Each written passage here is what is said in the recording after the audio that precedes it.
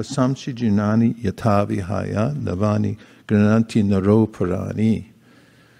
So in the Bhagavad Gita, Krishna gives this analogy of how our bodies are like a set of clothing. We give shape to them because we're inside them, and at some point they wear out. I don't know if you've noticed that, but you wear your clothes for a while, and somehow or other they just wear out. They don't have that new feeling anymore. And you just get tired of wearing them, and they may just not be appropriate anymore, and then you have to get new clothes. We've all had that happen, right? So Krishna says in the same way, we get various bodies that are just like clothes. And when the body gets worn out and we get disgusted with it, or when the warranty runs out, the time span that we're allowed to stay in the body wears out, then we have to get a new set. And that process of getting a new set is one of the most avoided topics in human society. It is summarily called death. And people have scanty information about what death is. In some cultures, it feels good, or people feel good by worshiping death. That's where All Hallowed Eve or Halloween comes from. The idea of dancing skeletons and so forth. We sort of dance around the issue or try to face it in various cultural ways in order to come to terms with what it means. And modern psychologists have described how it's one of the topics that most vexes the minds of people in general. And they've given the opinion that most of the kinds of things that we do in life are to avoid thinking about it and talking about it. Lots of distraction and never coming to the point of actually asking the question, what does it mean? What is death? Why do we have to die? And what actually takes place when we die? However, Krishna gives a summary of this in the Bhagavad Gita, as I just indicated, in one verse, and there are many more in which he describes through analogy and through describing what actually happens and why it happens, a series of verses and instructions. And in the Srimad Bhagavatam, we're given an even closer look at what death is and what it's like when it takes place. What's more, there's also a description of what it's like to be born. In fact, we get to go inside the womb and be an eyewitness of the little soul inside the body who's now getting a new body and then comes to consciousness in the womb and realizes what's actually happening. So this morning we'll take a short journey through the Bhagavad Gita and Srimad Bhagavatam to string together some of the sections in which Krishna and his devotees talk about death. So if you weren't in the mood for it, now's a good time to go in the parking lot and get a game of cricket or football going.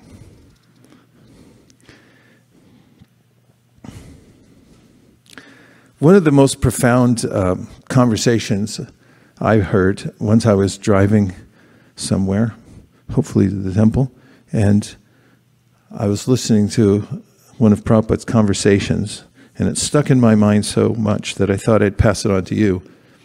And it goes like this. It was in Honolulu, 1976. Devotee.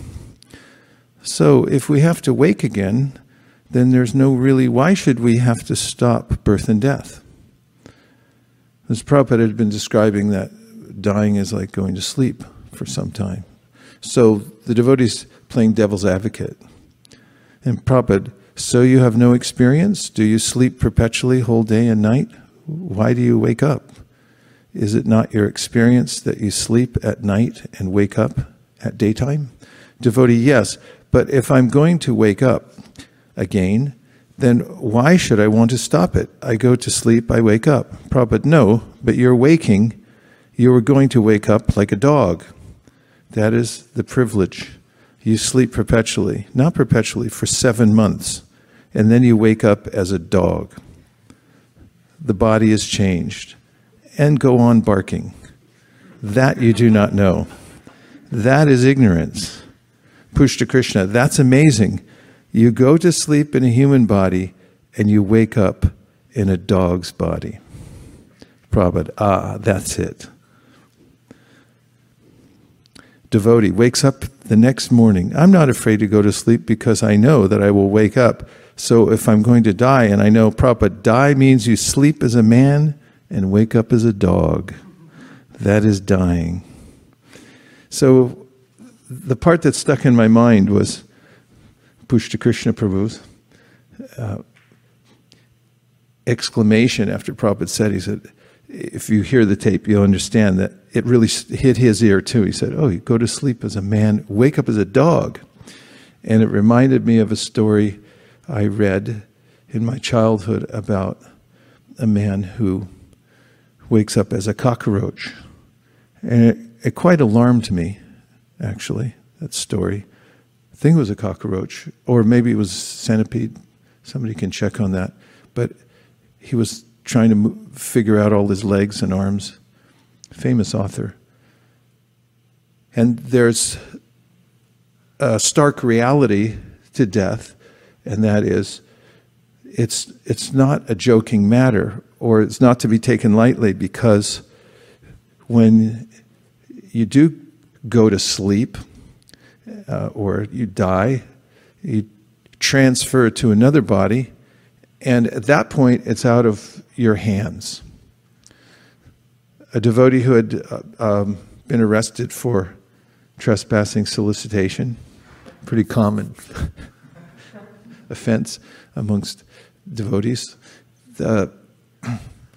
He recalled being put in the back of the paddy wagon after having been handcuffed. And there's this sense, once your hands are behind your back, and then you're being pushed into a paddy wagon. And where am I going? Don't worry about it. You're just going. And there's nothing you can do about it at that point. And he recalled to me the feeling of helplessness that he had at that point. It's like, now it's out of my hands. Previously I could have done something about it, but now it's out of my hands.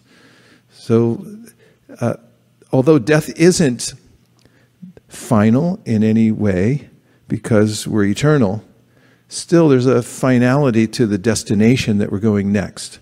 And the only time that we can do something about it is before we go into the death throes. Because even then, it's a little late, because whatever we've cultivated throughout our lifetime will generally manifest quite strongly in the last days. It's hard to turn it around, so to speak. That is, our habits and our way of thinking and what we're attracted to at the last moment. Just as Prabhu this morning brought up about taking a test. When you go in, you don't do it 2 minutes before they tell you to put everything away and pick up a number 2 pencil. You do it weeks before, months before. Hopefully you're on track when you walk in. So it's like a final exam. And Prabhupada brought our attention to this again and again, talking about how serious it is, or how seriously we should take it, because that's the final exam. Parikshit Maharaj, who's the protagonist in the Srimad Bhagavatam, then is tested, and he has 7 days to do his last preparation for that final exam. And Shukadeva Goswami is telling him everything that he should have in his consciousness at that time when he leaves the body. So the first section I'm going to read from is in the 3rd canto of Srimad Bhagavatam, starting at the 31st chapter, so 331.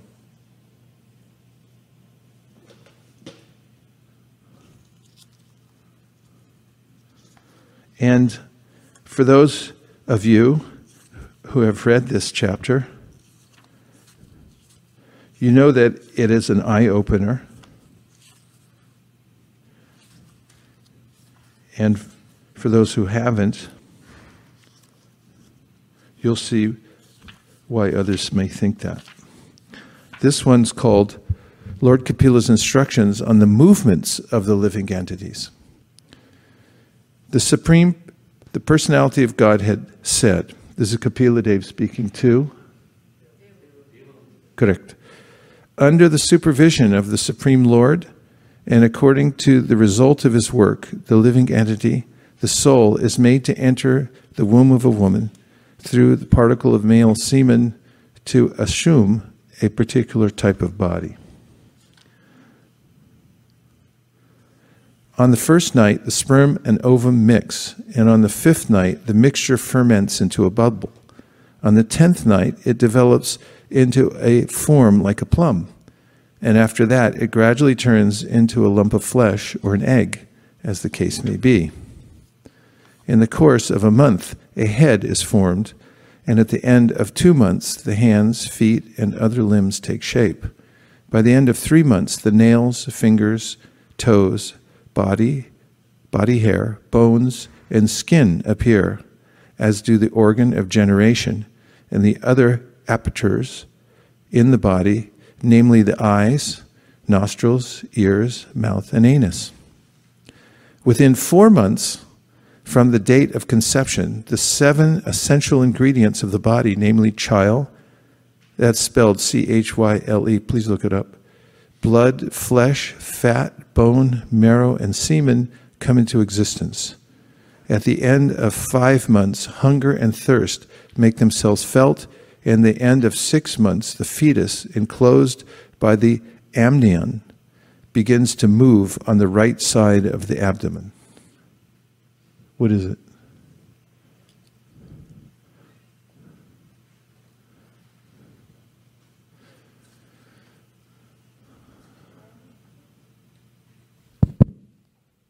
Chyle is a milky fluid consisting of fat droplets and lymph.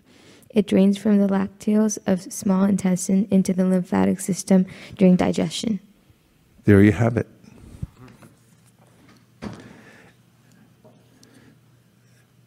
Deriving its nutrition from the food and drink taken by the mother, the fetus grows and remains in the abdominal residence. In that abominable residence of stools and urine, which is the breeding place of all kinds of worms, bitten again and again all over the body by the hungry worms in the abdomen itself. The child suffers terrible agony because of his tenderness.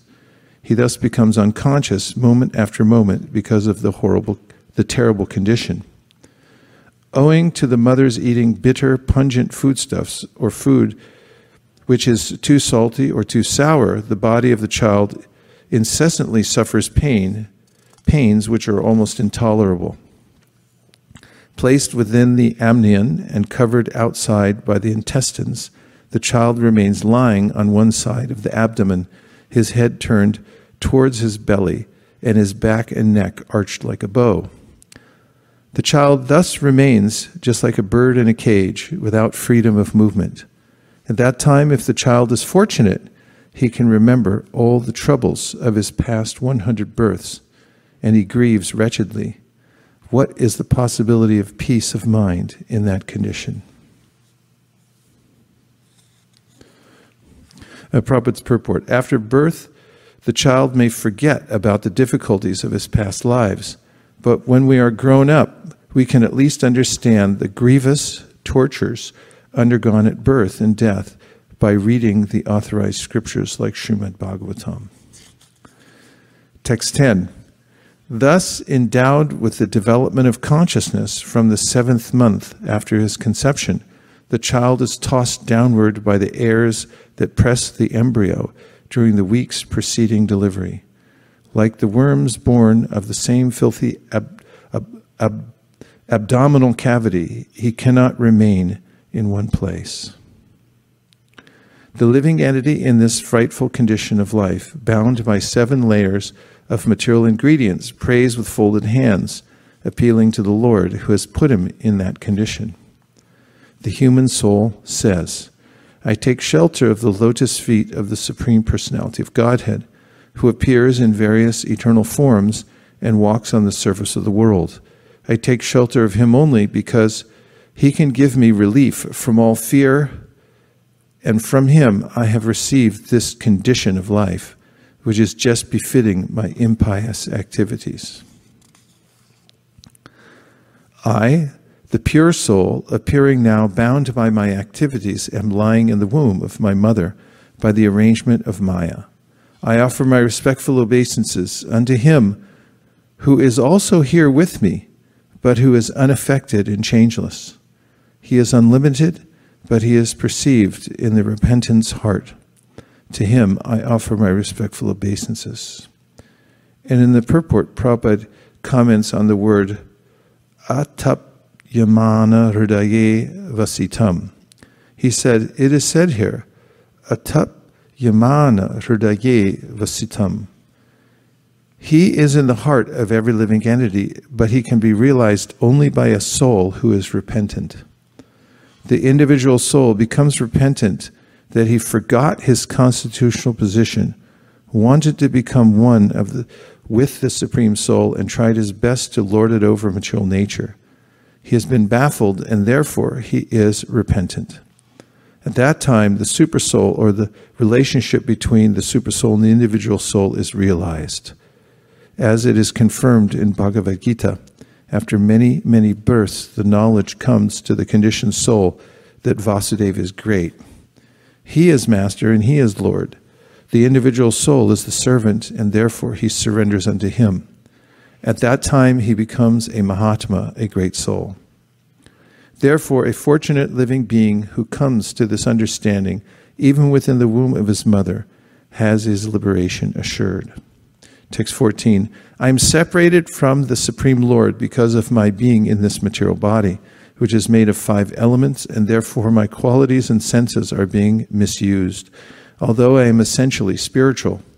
Because the Supreme Personality of Godhead is transcendental to material nature and the living entities, because he is devoid of such a material body, and because he is always glorious in his spiritual qualities, I offer my respectful obeisances unto him. The human soul further prays. The living entity is put under the influence of material nature and continues a hard struggle for existence on the path of repeated birth and death. This conditional life is due to his forgetfulness of his relationship with the Supreme Personality of Godhead. Therefore, without the Lord's mercy, how can he again engage in the transcendental loving service of the Lord? No one other than the Supreme Personality of Godhead, as the localized Paramatma, the partial representation of the Lord, is directing all inanimate and animate objects. He is present in the 3 phases of time, past, present, and future. Therefore, the conditioned soul is engaged in different activities by his direction. And in order to get free from the threefold miseries of this conditional life, we have to surrender unto him only. Fallen into a pool of blood, stool, and urine within the abdomen of his mother, his own body scorched by the mother's gastric fire, the embodied soul, anxious to get out, counts his months and prays, O my Lord, when shall I, a wretched soul, be released from this confinement? My dear Lord, by your causeless mercy, I am awakened to consciousness, although I am only 10 months old. From this causeless mercy of the Supreme Personality of Godhead, the friend of all fallen souls, there is no way to express my gratitude but to pray with folded hands.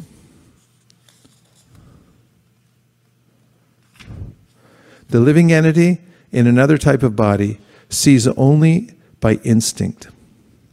He knows only the agreeable and disagreeable sense perceptions of that particular body. But I have a body in which I can control my senses and can understand my destination. Therefore, I offer my respectful obeisances to the Supreme Personality of Godhead, by whom I have been blessed with this body, and by whose grace I can see him within and without.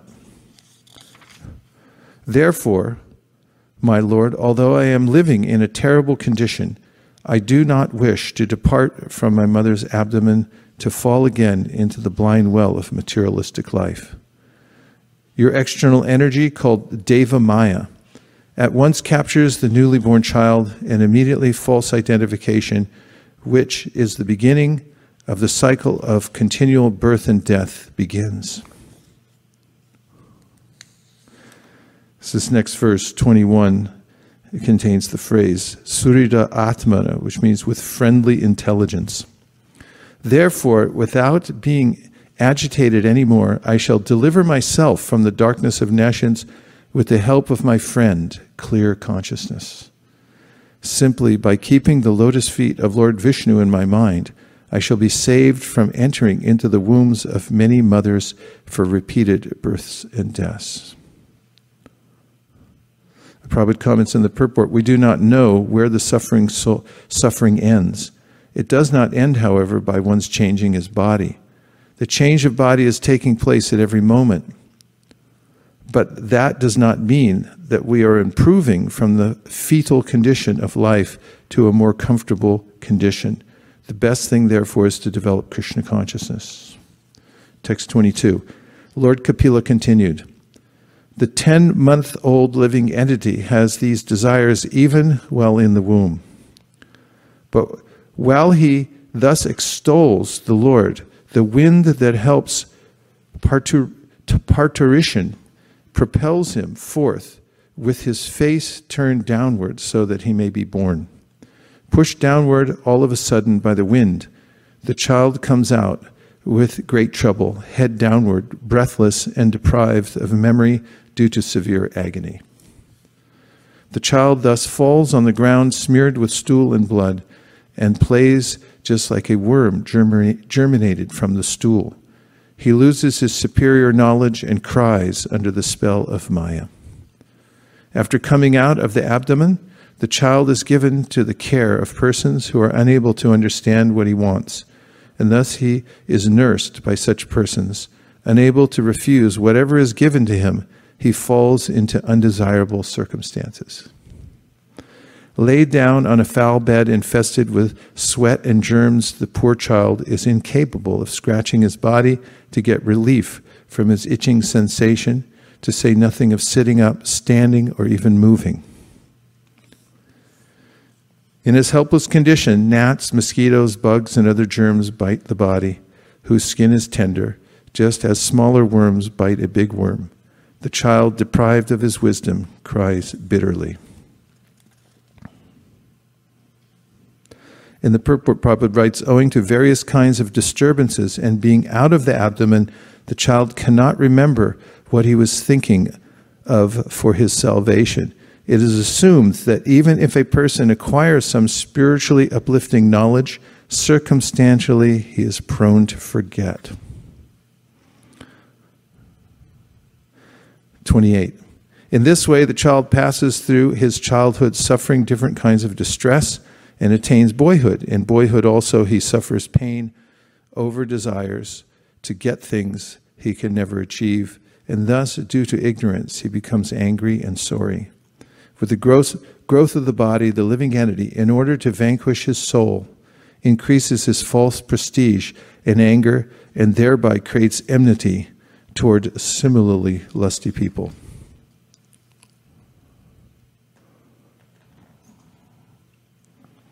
By such ignorance, the living entity accepts the material body, which is made of 5 elements, as himself.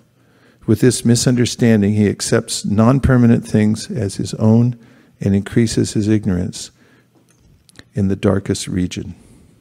For the sake of the body, which is a source of constant trouble to him and which follows him because he is bound by ties of ignorance and fruit of activities, he performs various actions which cause him to be subjected to repeated birth and death. So I'll take it up at a later section of the same chapter in a moment, starting with text number 43 through 48. But this is a detailed explanation given by the Bhagavatam of the way a soul, a jiva, comes into the womb of a mother. Karmana daivanetrena jantur deho papate striya pravishta udaram pumsareta kanashraya. There's a particle of consciousness. It is there within the sperm, and then it enters into the egg, and it goes through this process of developing a new body.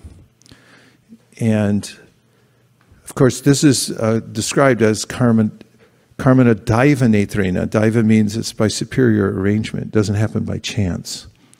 Nor is it mathematically possible for the various phases of development to take place by chance. It's been proven. And so once the child comes to consciousness within the womb, if he's fortunate, then he remembers 100 past lives. And there's a liminal period before he leaves the womb and he comes out, during which he's repentant for blowing it so many times. That's why we hear in the song Jeev Jago, Lord Chaitanya is calling out to the souls and saying, remember that. You already promised. You're in the womb. You said, I'll definitely serve you. But then you forgot, because material nature is so hard to overcome. So, although the intention is there, and the prayers are coming from that soul within the womb, there's a way that when he or she comes out, lights, camera, action. New life, new distraction, new identification with a new body. And all the evidence is so convincing that, you belong here. This is you. You're your body. And we're your family members.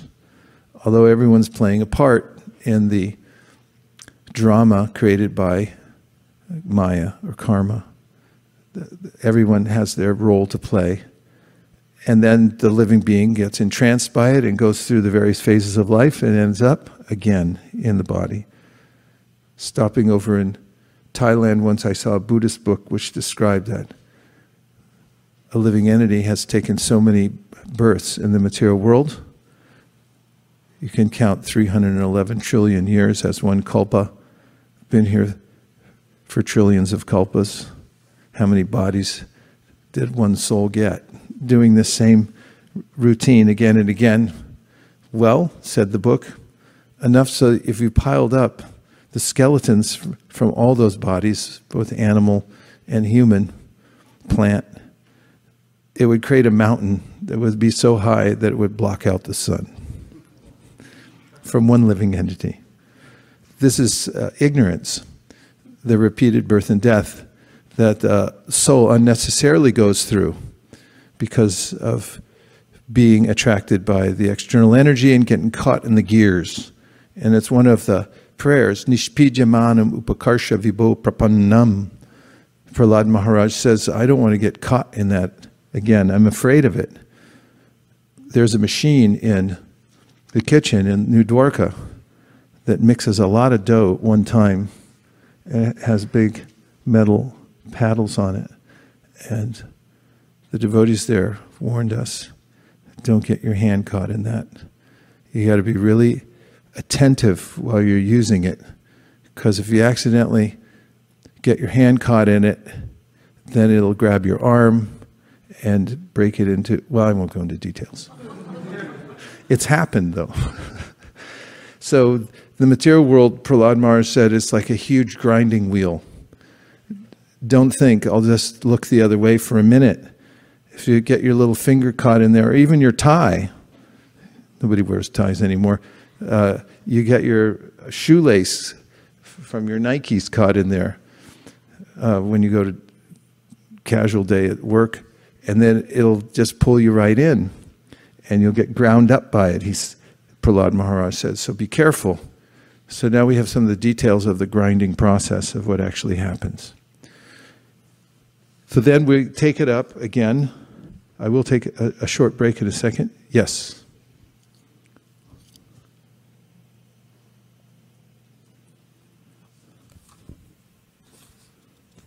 Thank you, Srila Gurudev, for the session. And I have two questions actually. So first, you said the one who is fortunate can remember hundreds of his lifetime when the living entity is born, and when the living entity is in the womb. So how is he fortunate to remember hundreds of lifetimes? How is it fortunate? Yeah. Because then you can, you're seeing things as they are, and in that state, you're able to offer prayers. Okay. You feel repentant. Every living entity prays like this, or it's just Fortunate ones. only fortunate ones? I underlined it twice in the book because this is a perennial topic that comes up. And I remember giving a class once, and then someone came rushing in saying, no, only fortunate ones, because it's mentioned in there. If you'd like me to go back to that verse, I'll see what I underlined in the purport. It's text 9. Okay. And even text 13, Srila Prabhupada says, one who remembers like this, his liberation is assured. Who repents like this. And the Prabhupada's purport. After birth, the child may forget about the difficulties in his past lives. But when we are grown up, we can at least understand the grievous tortures undergone at birth and death by reading the authorized scriptures like Srimad Bhagavatam. If we do not believe in the scriptures, that is a different question. But if we have faith in the authority of such descriptions, then we must prepare for our freedom in the next life. That is possible in this human form of life. One who does not take heed of these indications of suffering in human existence is said to be undoubtedly committing suicide. It is said that this human form of life is the only means for crossing over the nescience of Maya or material existence. We have a very efficient boat in this human form of body, and there is a very expert captain, the spiritual master. The scriptural injunctions are like favorable winds. If we do not cross over the ocean of nescience, of material existence, in spite of these facilities, then certainly we are all intentionally committing suicide. So in text 13, Srila Prabhupada's in purport text, so this text 9 was about fortunate living entity who remembers hundreds of pastimes, and in text 13 purport at the end. Okay, I'll just read it. I, the pure soul, appearing now bound by my activities, am lying in the womb of my mother by the arrangement of Maya. I offer my respectful obeisances unto him who is also here with me, but who is unaffected and changeless. He is unlimited, but he is perceived in the repentant heart. To him I offer my respectful obeisances. Purport. As stated in the previous verse, the Jiva soul says, I take shelter of the Supreme Lord. Therefore, constitutionally, the Jiva soul is the subordinate servitor of the Supreme Soul, the personality of Godhead. Both the Supreme Soul and the Jiva soul are sitting in the same body, as confirmed in the Upanishads. They are sitting as friends, but one is suffering, and the other is aloof from suffering. In this verse it is said, Vashuddham avikaram akandabodham. The Supersoul is always sitting apart from all contamination. The living entity is contaminated and suffering because he has a material body, but that does not mean that because the Lord is also with him, he also has a material body. He is avikaram, changeless. He is always the same supreme, but unfortunately, the Mayavadi philosophers, because of their impure hearts, cannot understand that the Supreme Soul, the Super Soul, is different from the individual soul. It is said here, Ata Yamana Hridaye Vasitam. He is in the heart of every living entity, but he can be realized only by a soul who is repentant. The individual soul becomes repentant that he forgot his constitutional position, wanted to become one with the Supreme Soul, and tried his best to lord it over material nature. He has been baffled, and therefore he is repentant. At that time, Super Soul, or the relationship between the Super Soul and the individual soul, is realized. As it is confirmed in Bhagavad Gita, after many, many births, the knowledge comes to the conditioned soul that Vasudeva is great. He is master and he is Lord. The individual soul is the servant, and therefore he surrenders unto him. At that time, he becomes a Mahatma, a great soul. Therefore, a fortunate living being who comes to this understanding, even within the womb of his mother, has his liberation assured. And your question? So one who is the living entity who are praying is his liberation is assured, the fortunate one. Yeah, but he can forget again. I mean, we're in a marginal position, and what's indicated here is also that although somebody comes to consciousness, they can, by the force of the external manifestation of the senses, once they come out into the world, can also become forgetful and not be able to take advantage of it immediately.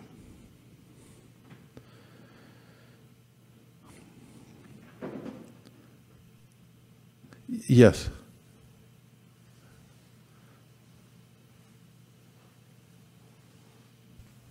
Hare Krishna. I would like to know what is the nature of the soul.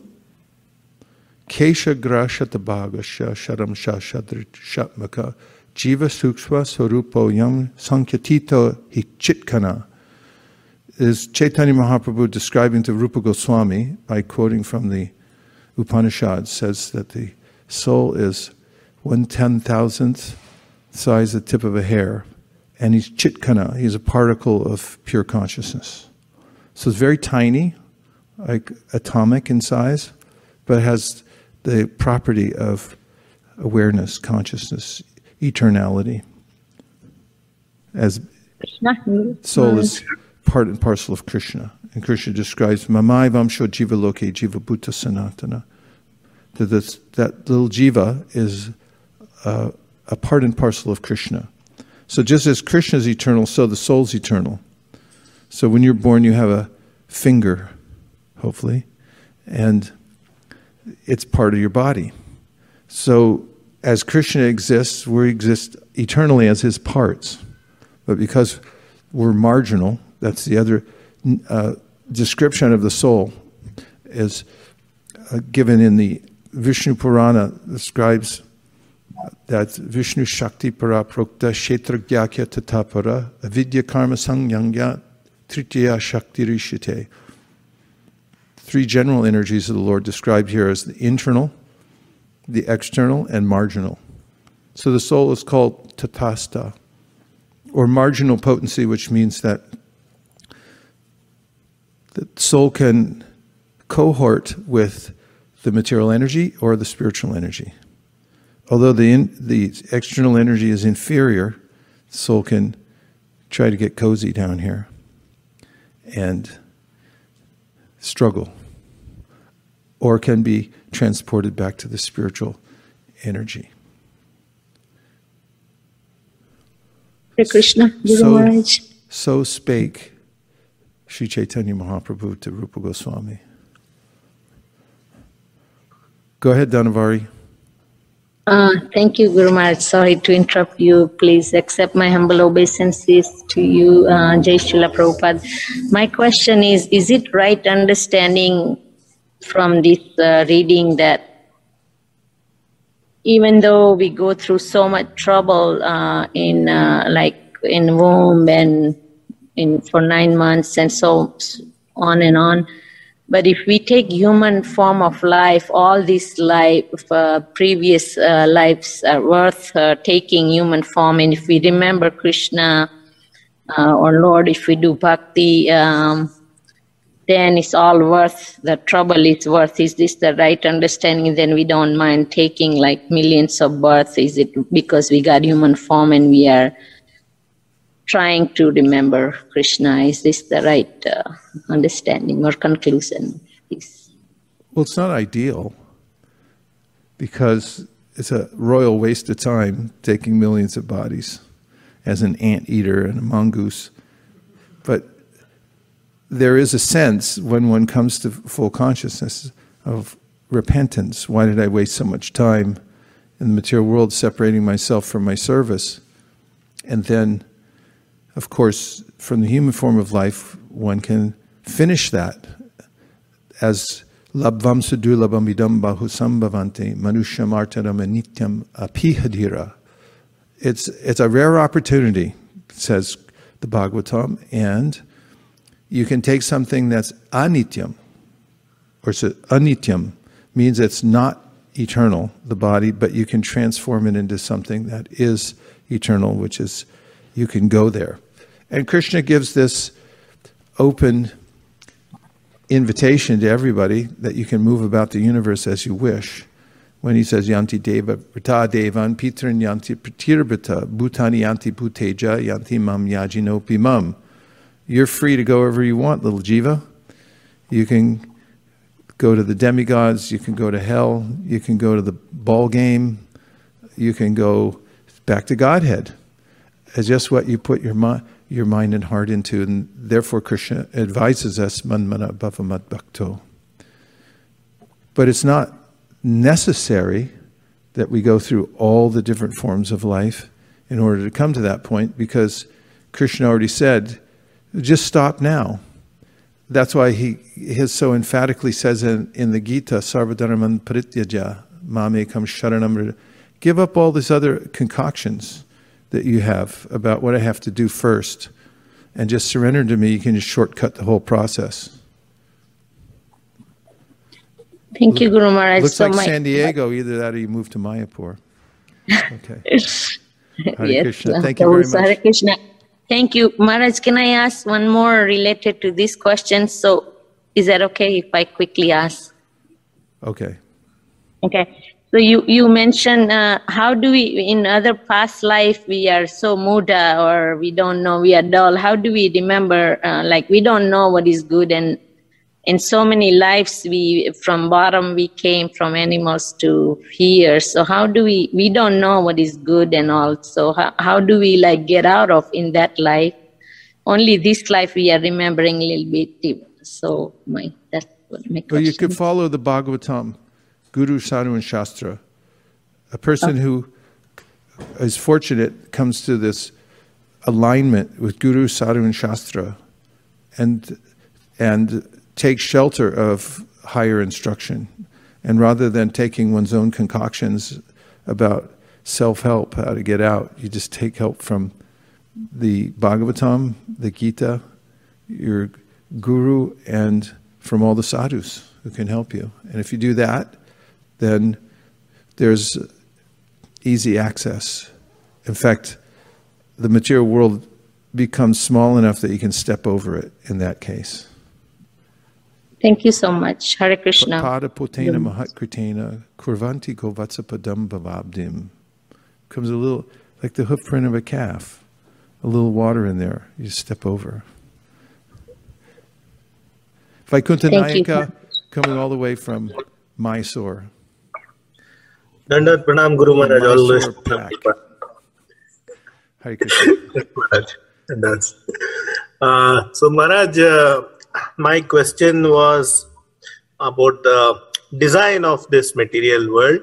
I'm inclined to see, well, this thought came to me that in this world, the odds are stacked against us, and there is a greater chance. The world is designed that it offers us more chances to forget than the chances there are to remember. Right? We see in Jadabharat's pastime that just one slip and he goes off the track. And here also we see that, okay, the Jivatma in the body is actually remembering, but he comes out and he forgets. So I was thinking, seems a bit unfair that there's not a 50-50 chance of us exercising free will. It seems that there are greater chances of, it's designed in such a way that we have greater chances of forgetting. So is this observation correct? And if so, why would it be this way? It's designed according to my desire to forget. And to the degree that I want to remember, then I have a greater and greater opportunity to remember. That's why Krishna says in the Gita, it's not me, It's you. Ye yatamam prapadyante tam satayava bhajamyaham mama vartmanavartanta. Manusya partha sarvasha. All people are on the same path. They have the same career opportunity. And it's the way that we have a responsibility for it also. And Krishna says, nadate kashichit papam nachayava sukritam babu. That I'm not the one who put you in the situation, nor am I perpetuating it. You are, and what's the problem is ignorance. So when you come out of ignorance, then you'll see like, hey, there was actually no problem in the first place. So why is that? It's because Krishna is honoring our free will. And if he gave us a partial experience in the material world, then it wouldn't be a full exhibition of our free will. For instance, I want to forget completely. Then he has to give a complete opportunity for us to forget, including incidents that happen that seem like there is no God. Because that's what I want. Therefore, he gives us such scenarios. And he stays out of sight, out of mind, very purposely to honor our objection to him being in control of everything. And why can't I? And so I want a divorce. And therefore, although he continues to send checks, he makes sure his name's not on it. And also that we don't even know that it's going in our bank account. Most people forget. They're being maintained by the Supreme Personality of God because Krishna allows them, and then they think, oh, I'm doing it. I'm the maintainer, and so forth. So when we do come to knowledge, then there's even more appreciation that Krishna's given us a complete option. It's mentioned also prayers personified in the prayers by the personified Vedas that it's the greatest of pastimes of the Lord is to save the conditioned souls from the material world. And as we heard last week, actually that's his full intention. It's not 50-50. It's 100% he wants us to come out of the material world. But he's so kind that he gives us the option that if you want to be in Maya, then I'll make it so complete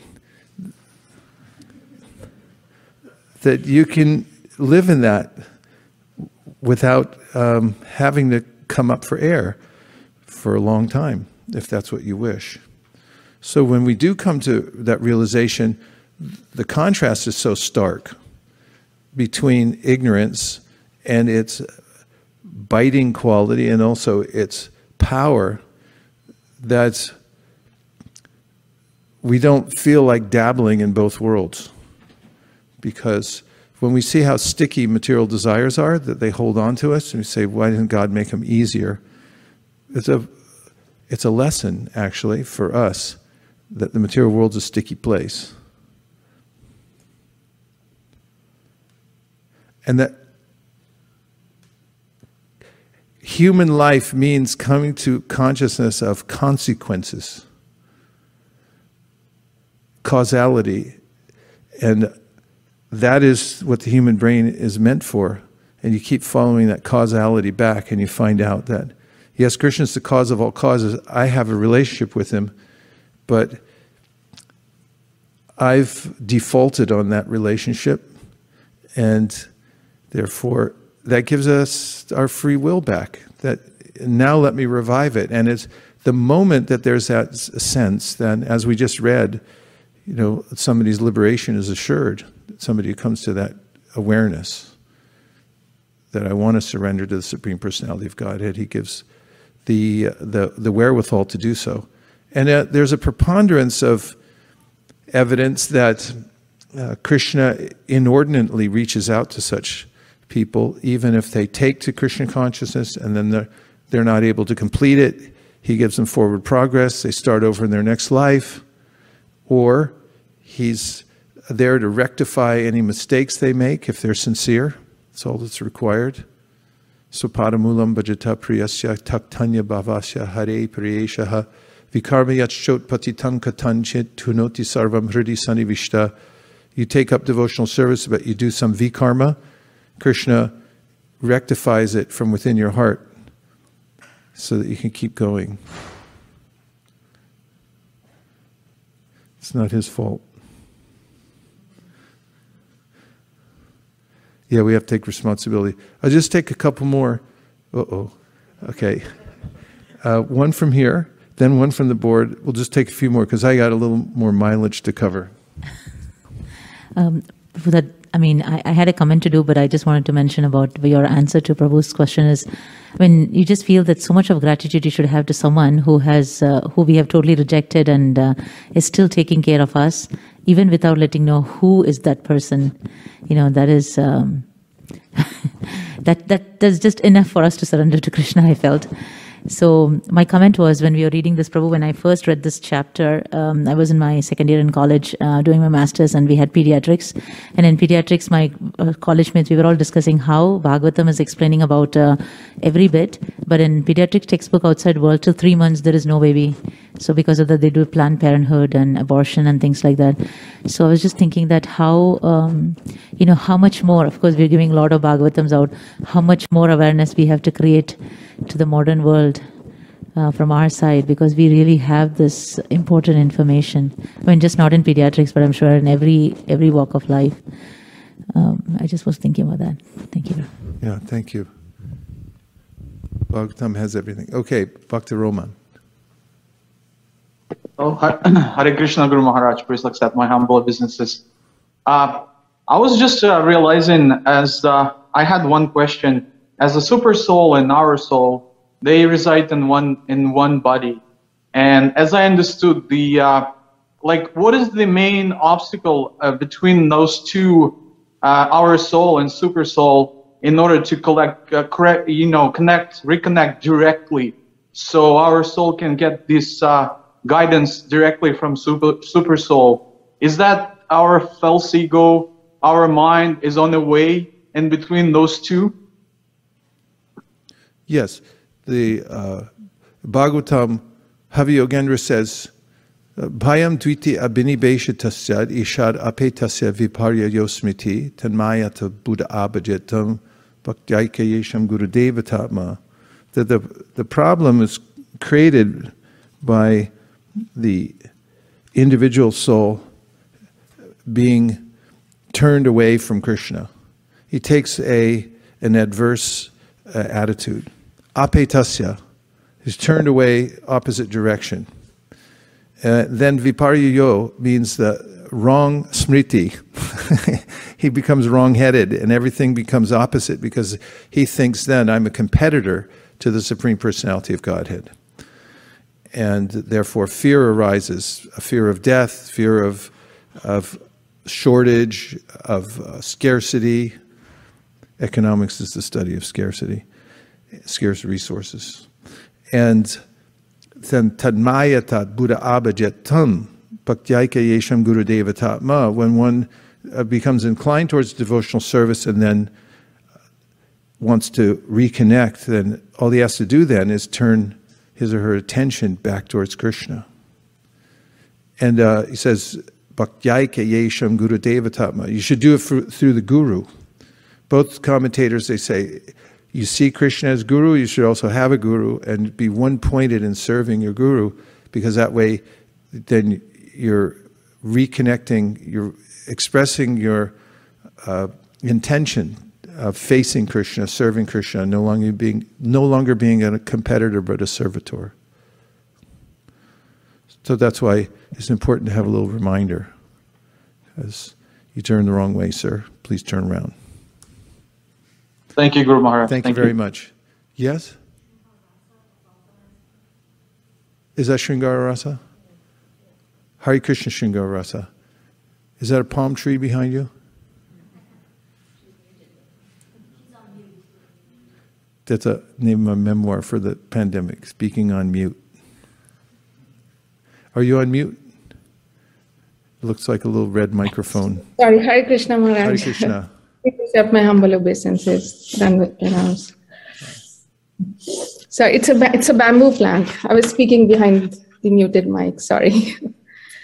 So I had I wanted to share a reflection that the section that you read, thank you for the class. And I was thinking that how it so nicely explained the process of trauma in psychiatry and psychology. So trauma is talked about, but they only talk about trauma related to this life and how something happened, whatever happened in the childhood, and it resulted in whatever personality or whatever problems you are having. But here how Srimad Bhagavatam explains that this trauma is not from one life, but this trauma we've been inflicting on ourselves life after life due to these innumerable births and deaths that we've taken. And the real cause of trauma is our forgetfulness of our relationship with Krishna, and how parents or anyone who inflicts trauma is just a very, very insignificant instrument in the hands of the bigger picture of destiny and material energy. So that's what I was thinking. Yes, an important point about the continuing trauma. So sometimes people ask the question, what use is karma if I can't remember everything? And how is it didactic in that sense? And one of the ways of understanding it is that our memory is, there are various kinds of memory, and one of them has to do with our overwhelming feeling, which could be described as trauma, of being in the material world and experiencing again and again repeated birth and death. This is what Patanjali Muni describes in the Yoga Sutras as abhinibheshita, which is absorption in trying not to die. Clinging to life, life after life, is our main occupation, actually. From cradle to grave, I'm trying to avoid death. And I'm trying to distract myself in a lot of ways from it because I'm so traumatized by it. It's the main thing that vexes me throughout my life. So we're kind of living in trauma until we get reconnected with Krishna. Thank you. We may have to ask you more questions about the psychological literature for some standard points that are made by psychologists about memory and trauma. Gandharvika Radha, anybody else in the audience has a question lined up? Okay, you'll be the last one. Okay, go ahead, Gandharvika. Dandavad Pranams, Prabhu. The main point that you made, that the consciousness of the human being should be used in analyzing the consequences and the casualties of his actions. I think that if we just understand that one sentence, then it will help stop us from implicating us in more and more karma. So that's a very loaded sentence, and one lifetime could go in that sentence. But thank you for that, Prabhu. Yeah, the more mature somebody becomes, the more they think in terms of causality. Like a child just wants to play all day and doesn't think in terms of like, what'll happen if I don't go to school? And animals that are, their consciousness is more constricted, can't trace out the origin of certain things. Like with a cat, if you take a little paper bird and tie it to a string and put it on a stick, you go around all day long, and the cat will only chase after the little paper bird without ever looking up the string and up the stick and then looking at you and going, hey, wait a minute, you're the one doing this. It just thinks, there's a bird, I gotta get it, I gotta get it, I gotta get it. And so human beings have the capability of tracing back. And it reminded me when I first joined the San Francisco Temple, and there was a Back to Godhead magazine, and it had a picture of Krishna, and it said, Krishna, Supreme Personality of Godhead, the cause of all causes. And I remember looking at that and thinking, so that's it. There's the cause of all causes. It goes back there, stop. That's it. Cause of all causes. Apara Gurungi. Hare Krishna Guru Maharaj, thank you so much for the class. So this question came up in my mind while Dhanwari Mataji was asking a question, that as devotees, what should be our mood? Like when we think of leaving this body, should we prepare that, okay, we want to go back to Godhead, or just be ready where Krishna or the spiritual master want us to go? That's described in the 8th chapter of the Bhagavad Gita. Naite sriti partajanan yogi muyati kashchana tasmat sarveshu kaleshu mamanusmara yujicha.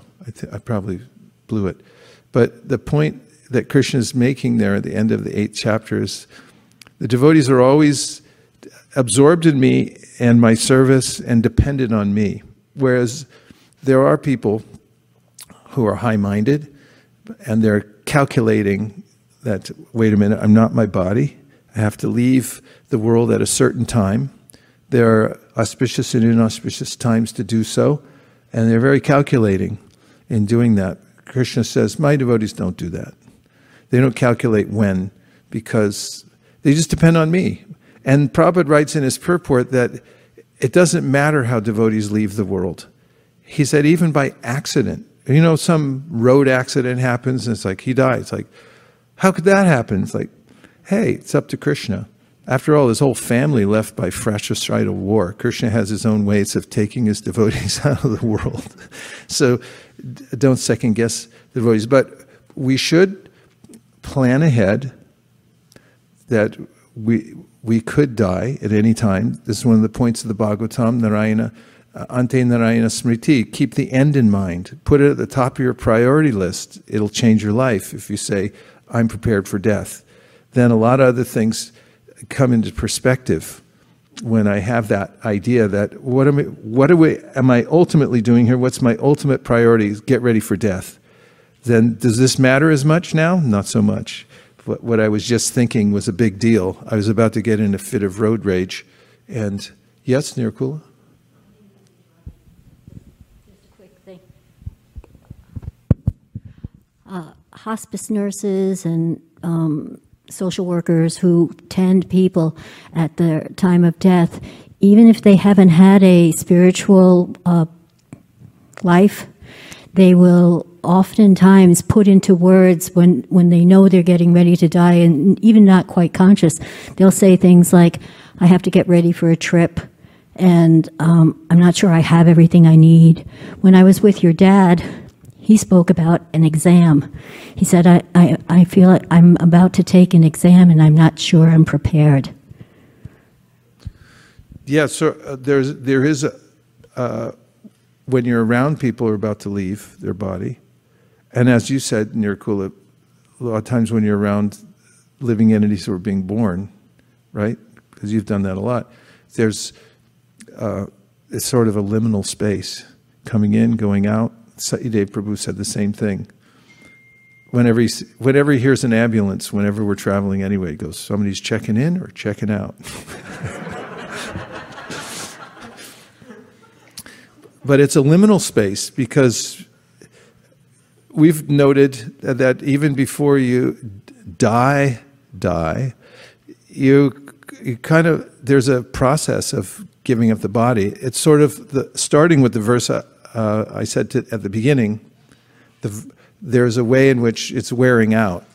My enchantment with the body is like, hey, I can't stay here anymore. I'm like, no dignity, disgusted. You kind of like die to the idea of having a body anyway and keeping it around. And there are stages of letting go of the body and having to separate from it. But it doesn't mean that then you get a spiritual body. You have to actually prepare for that. You have to know that this life has the opportunity for me to reorient myself towards Krishna. And I should be careful. I just heard Prabhupada saying this the other day, warning. He said Bharat Maharaj made a little mistake.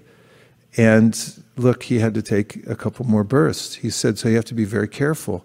So we should be deliberate. We should be thinking, yes, I want to go back to Godhead. Yes, I want to think of Krishna at the time of death. Am I wasting any time? Or am I filling my brain and my heart with things that are contrary to that vibration? So we should develop bhava, for Krishna before we leave the body. And it's not a big mystery, actually. We go back to Godhead even before we leave this body. Means, as Chaitanya Mahaprabhu said, the creeper grows from the heart of the devotee through the viraja. When you cross from the material world to the spiritual world, you have to go across this river called the viraja. And once you pop out on the other side, then you're in the spiritual world. Even though you may still have a material body, your consciousness is now connected to the spiritual world. So we should be there at that stage before we leave the body, and not just leave it to chance. That's, oh, maybe I'll go back to Godhead. Prabhupada didn't talk like that. Even when devotees died, he said, well, if you were thinking of Krishna, you went back to Godhead. If you weren't, take birth in the heavenly planets, and then you'll take birth at ISV later on. It's a kid with a mridanga coming out, like, Haribo! So it's a science. It's not like when I went to my grandmother's funeral and they were saying, oh, she's probably in a better place now. And I'm thinking, what does that mean? Grandma, I'm rooting for you. Hare Krishna. Okay, I have a couple more points to make, if you don't mind.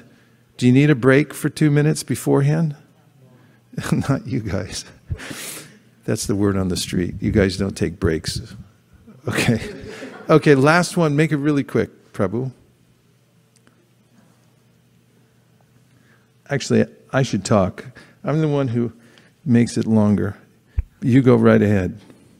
43, 48. Maharaj. Yes, please.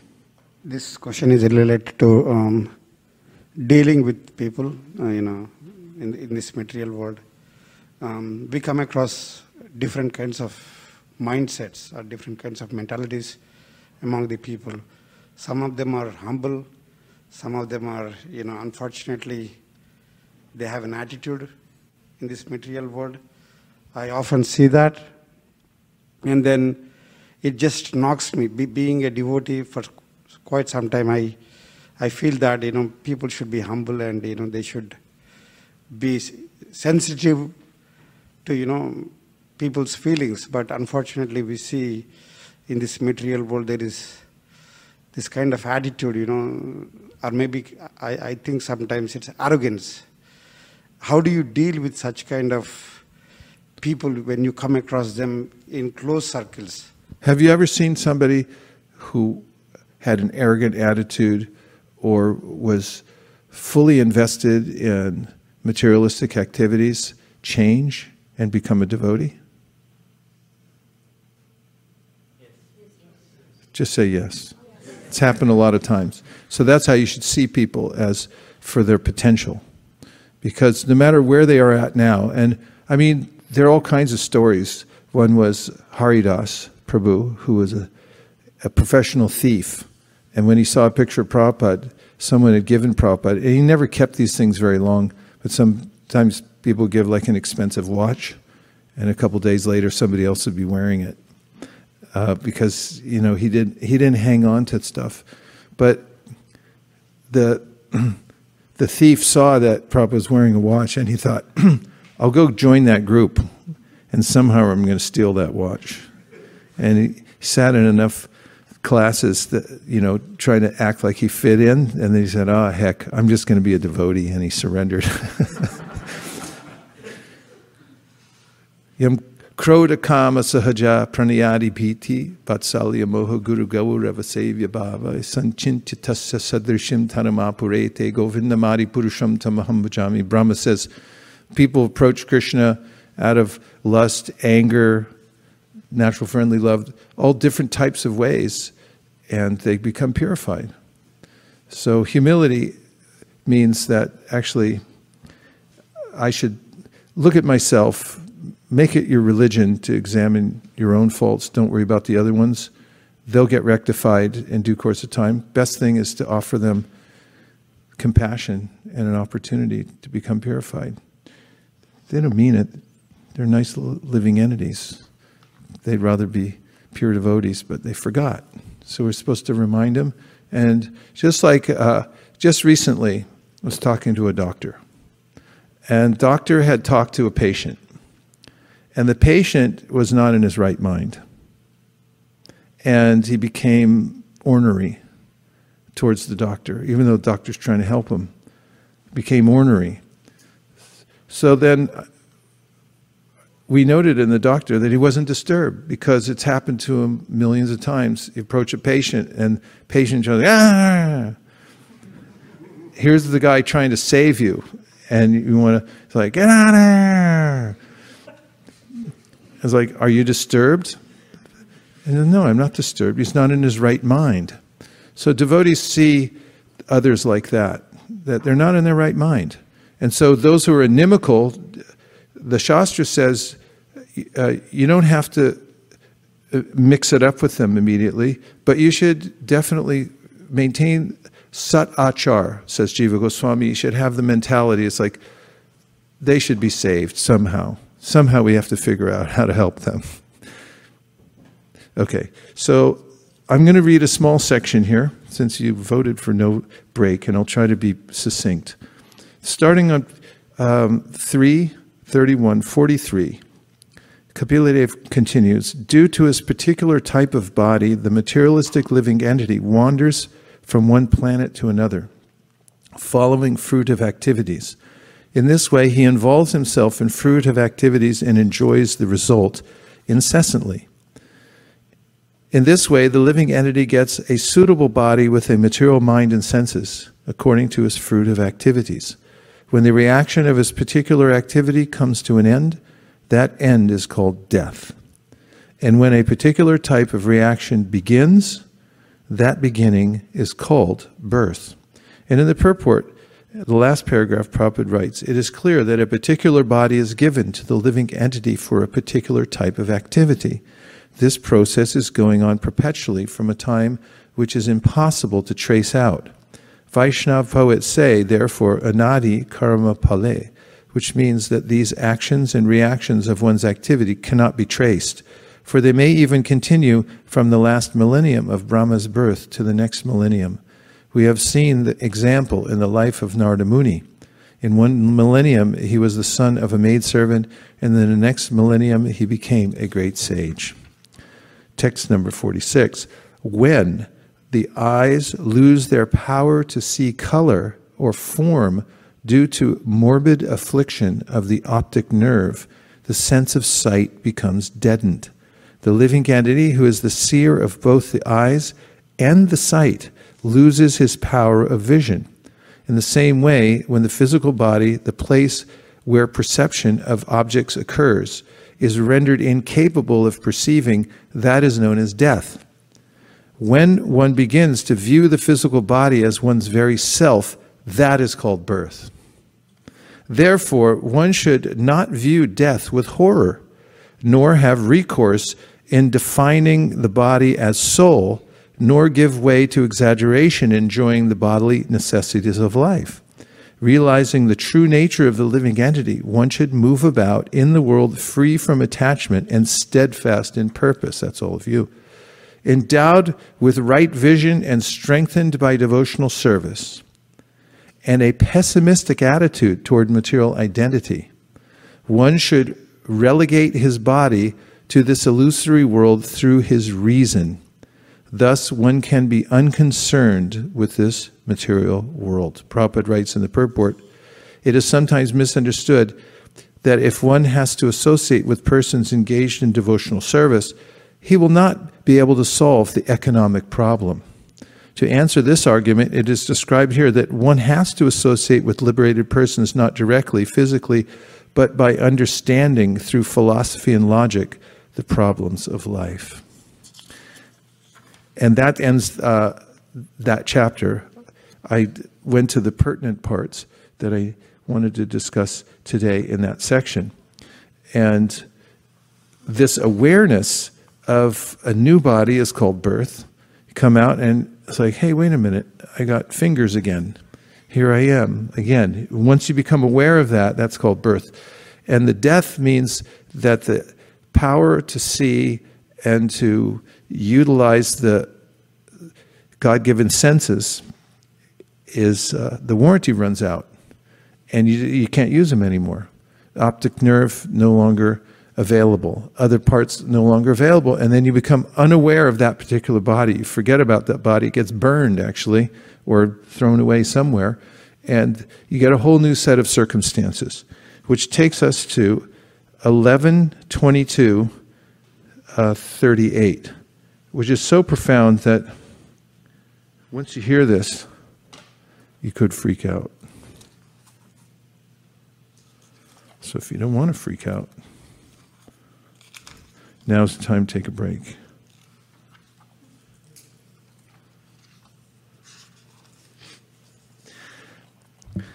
This is called Elements of Material Nature,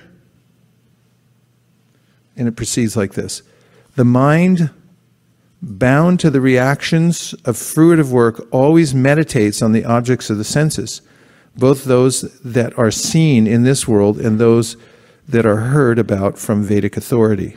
Consequently, the mind appears to come into being and to suffer annihilation along with its objects of perception, and thus its ability to distinguish past and future is lost. Everyone okay?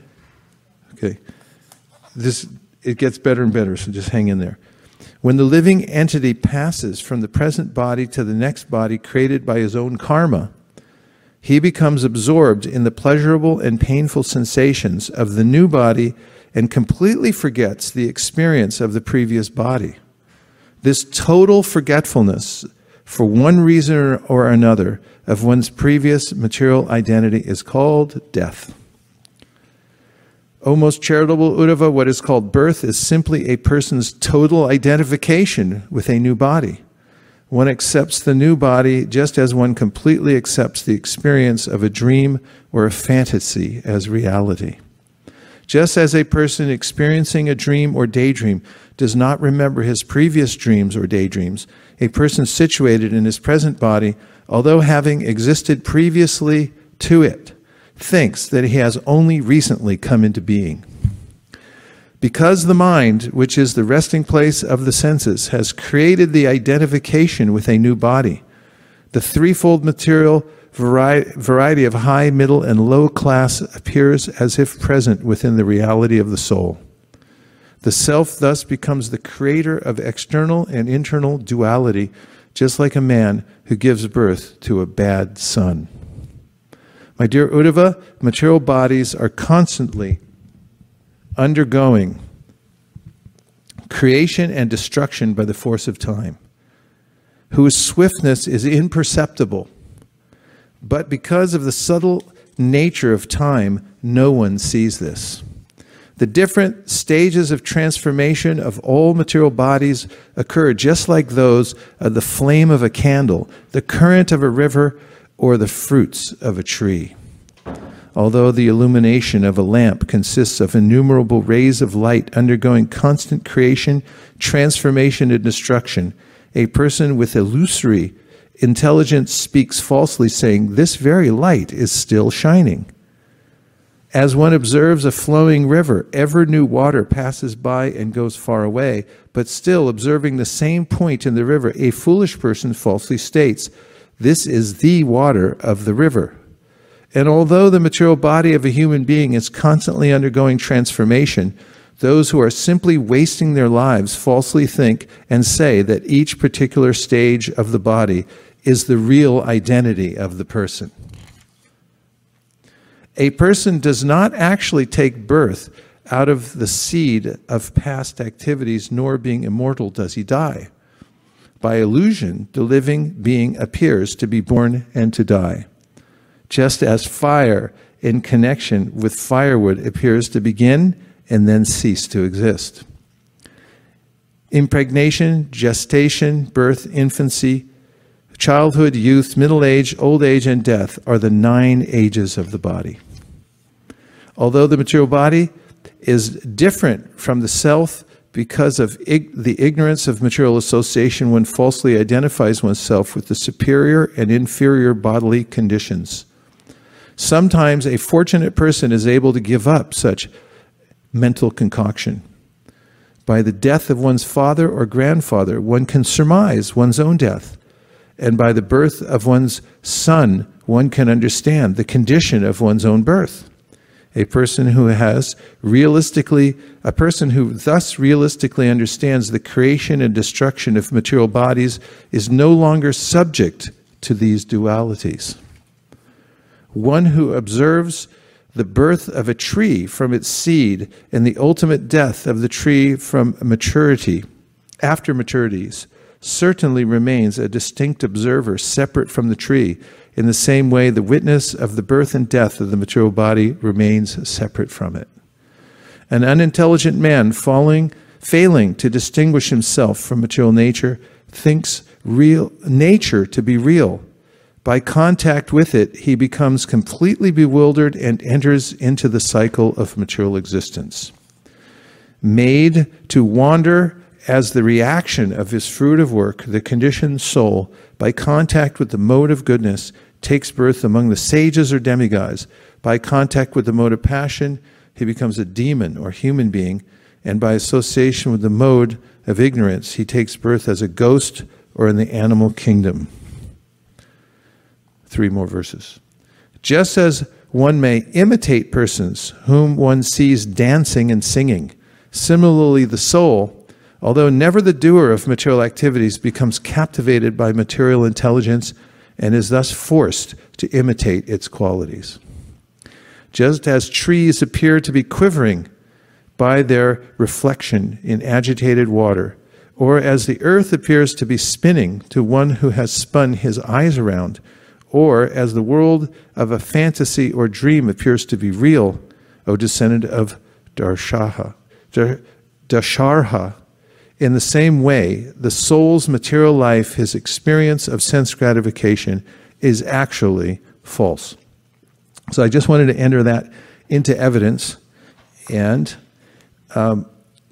in the Srimad Bhagavatam, 4th canto, 28th chapter, verse number 1, you're still all okay, right? Are you all feeling liberated? Okay, 428.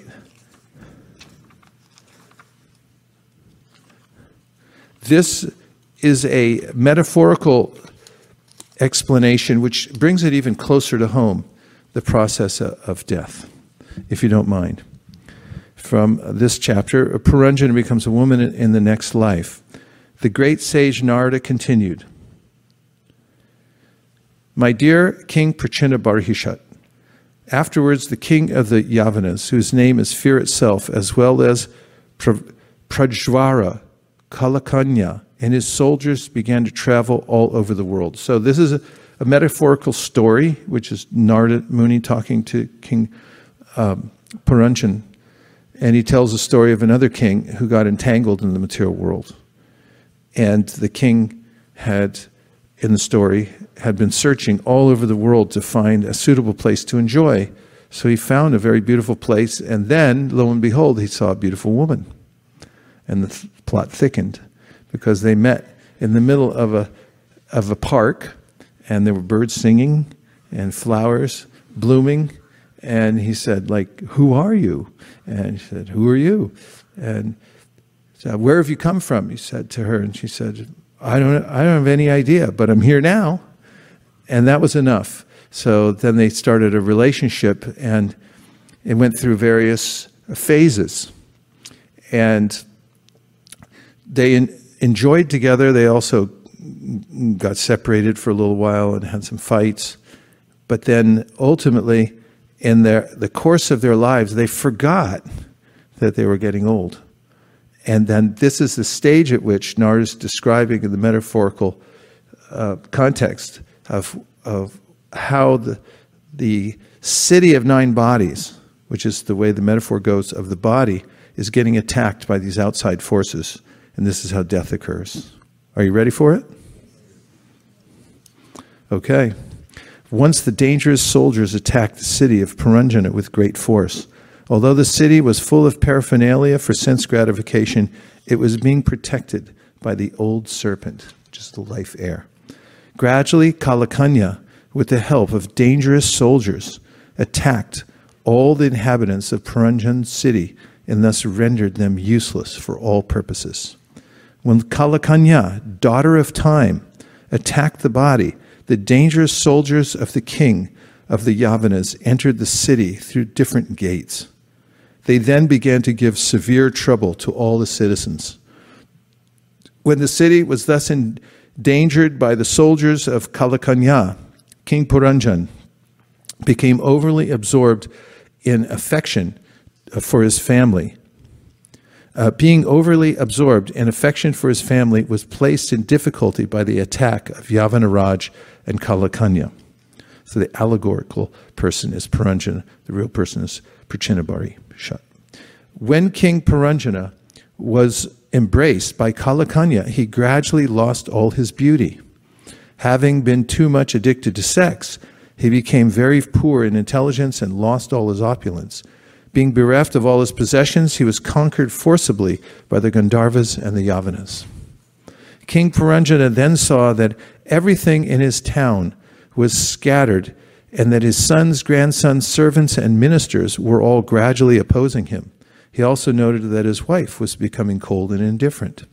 When King Puranjana saw that all his family members, relatives, followers, servants, secretaries, and everyone else had turned against him, he certainly became very anxious. But he could not counteract the situation because he was thoroughly overwhelmed by Kalakanya. The objects of sensual enjoyment became stale by the influence of Kalakanya. Due to the continuance of his lusty desires, King Puranjana became very poor in everything. Thus he did not understand the aim of life.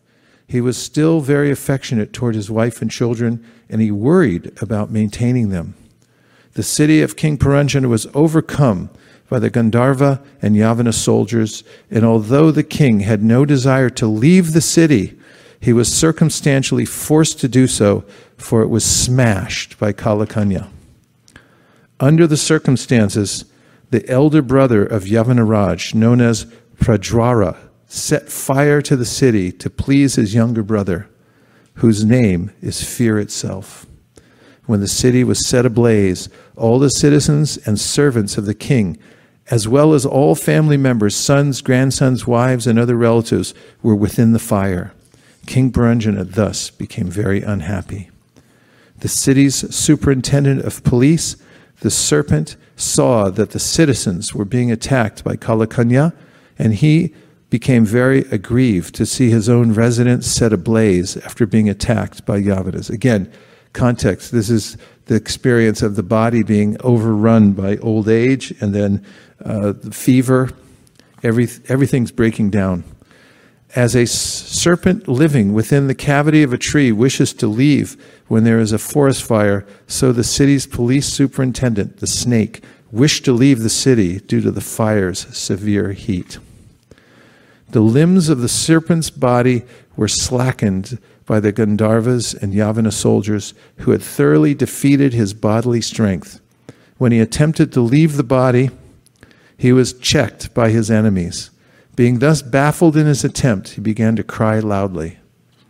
King Puranjana then began to think of his daughters, sons, grandsons, daughters-in-law, sons-in-law, servants, and other associates, as well as his house, his household paraphernalia, and his little accumulation of wealth. King Puranjana was overly attached to his family and conceptions of I and mine.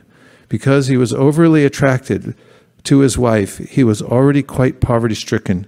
At the time of separation, he became very sorry. King Puranjana was anxiously thinking, "Alas, my wife is encumbered by so many children. When I pass from this body, how will she be able to maintain all these family members? Alas, she will be greatly harassed by thoughts of family maintenance." King Puranjana then began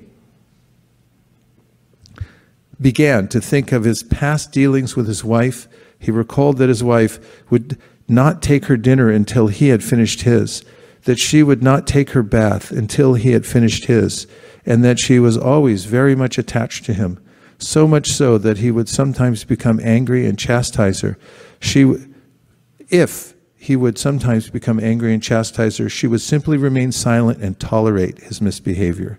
King Puranjana continued thinking how, when he was in a state of bewilderment, his wife would give him good counsel, and how she would become aggrieved when he was away from home.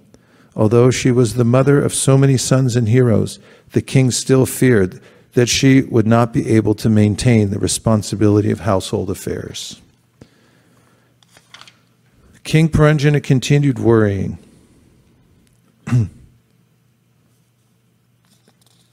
Is that right? After I pass from this world, how will my sons and daughters, who are now fully dependent on me, live and continue their lives? Their position will be similar to that of passengers aboard a ship wrecked in the middle of the ocean.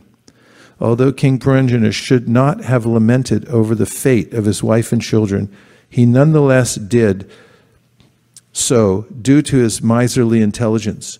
In the meantime, Yavanaraj, whose name was fear itself, immediately drew near to arrest him.